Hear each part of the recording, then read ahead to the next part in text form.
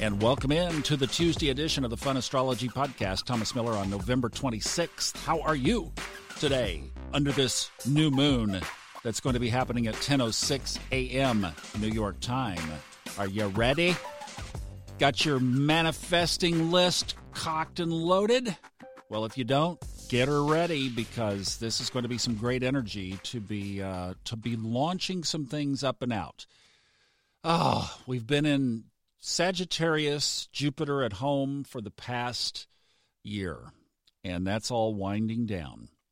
And Jupiter moves into Capricorn, which I still love what Kelly Surtees said on the Chris Brennan's astrology podcast when she said, "We're not going to have a Jupiter next year." She's from Australia. I mean, that's not a very good Australian dialect at all. I apologize, but, it's the best I've got this morning.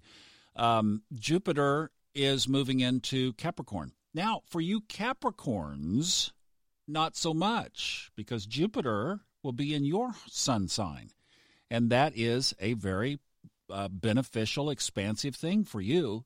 So fortunately, Majana, my partner, is a Capricorn, so I'm just going to tuck in the shadow of that energy. Hopefully I can ride some of that for another year. But yeah, for most people, Jupiter is going to turn dour. So we've been talking about that. But, here we get these last little breaths of air in Sagittarius. Venus has moved out. That happened yesterday. The moon has moved in. And as I said, at 10:06 this morning, New York time, it conjuncts the sun, which makes it a new moon at 4 degrees Sagittarius, 3 minutes. Now, there aren't any real super substantial aspects to talk about with this moon, but there is one that I think is of a special note, and this is why we really should capitalize on this thing. It is conjunct the ascendant. So at the time of the new moon, the ascendant is at 28 degrees, and the moon is at 4 degrees. That's 6 degrees difference. That's enough. Let's call it a conjunction. Yeah, baby. So we've got... We've got the new moon sitting on our ascendant. Guys, do you get what that is? That's like Santa really did slide down your chimney, if you claim it. So I think you ought to be jumping all over this one. Whatever it is that you've got going on at 10:06 Eastern, 9:06 Central, 8:06 Mountain, and 7:06 Pacific, stop, set an alarm, and howl at the moon or do something to launch your intentions into space. I'm talking write a blank check to the universe on this one. Here's how you could think of it playfully.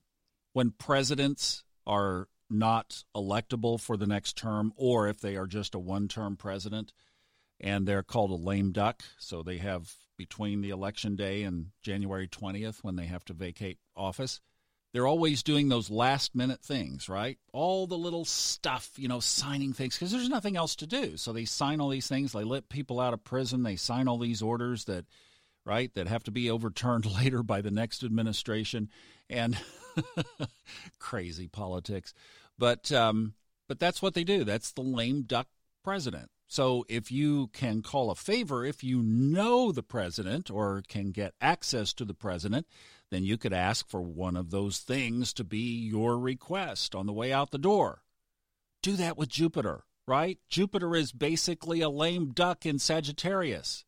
So throw it your request. Why not? Maybe it'll tap you on the shoulder on its way out the door and grant your wish.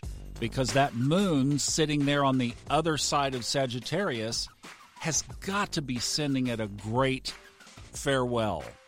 So you've got the new moon creating, manifesting, putting your list of intentions out to the universe in Sagittarius, the sign ruled by Jupiter, the planet of expansion, still in there.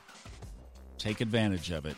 You got a great day today. Hope you have a wonderful Tuesday under this new moon. We'll see you tomorrow for Hump Day.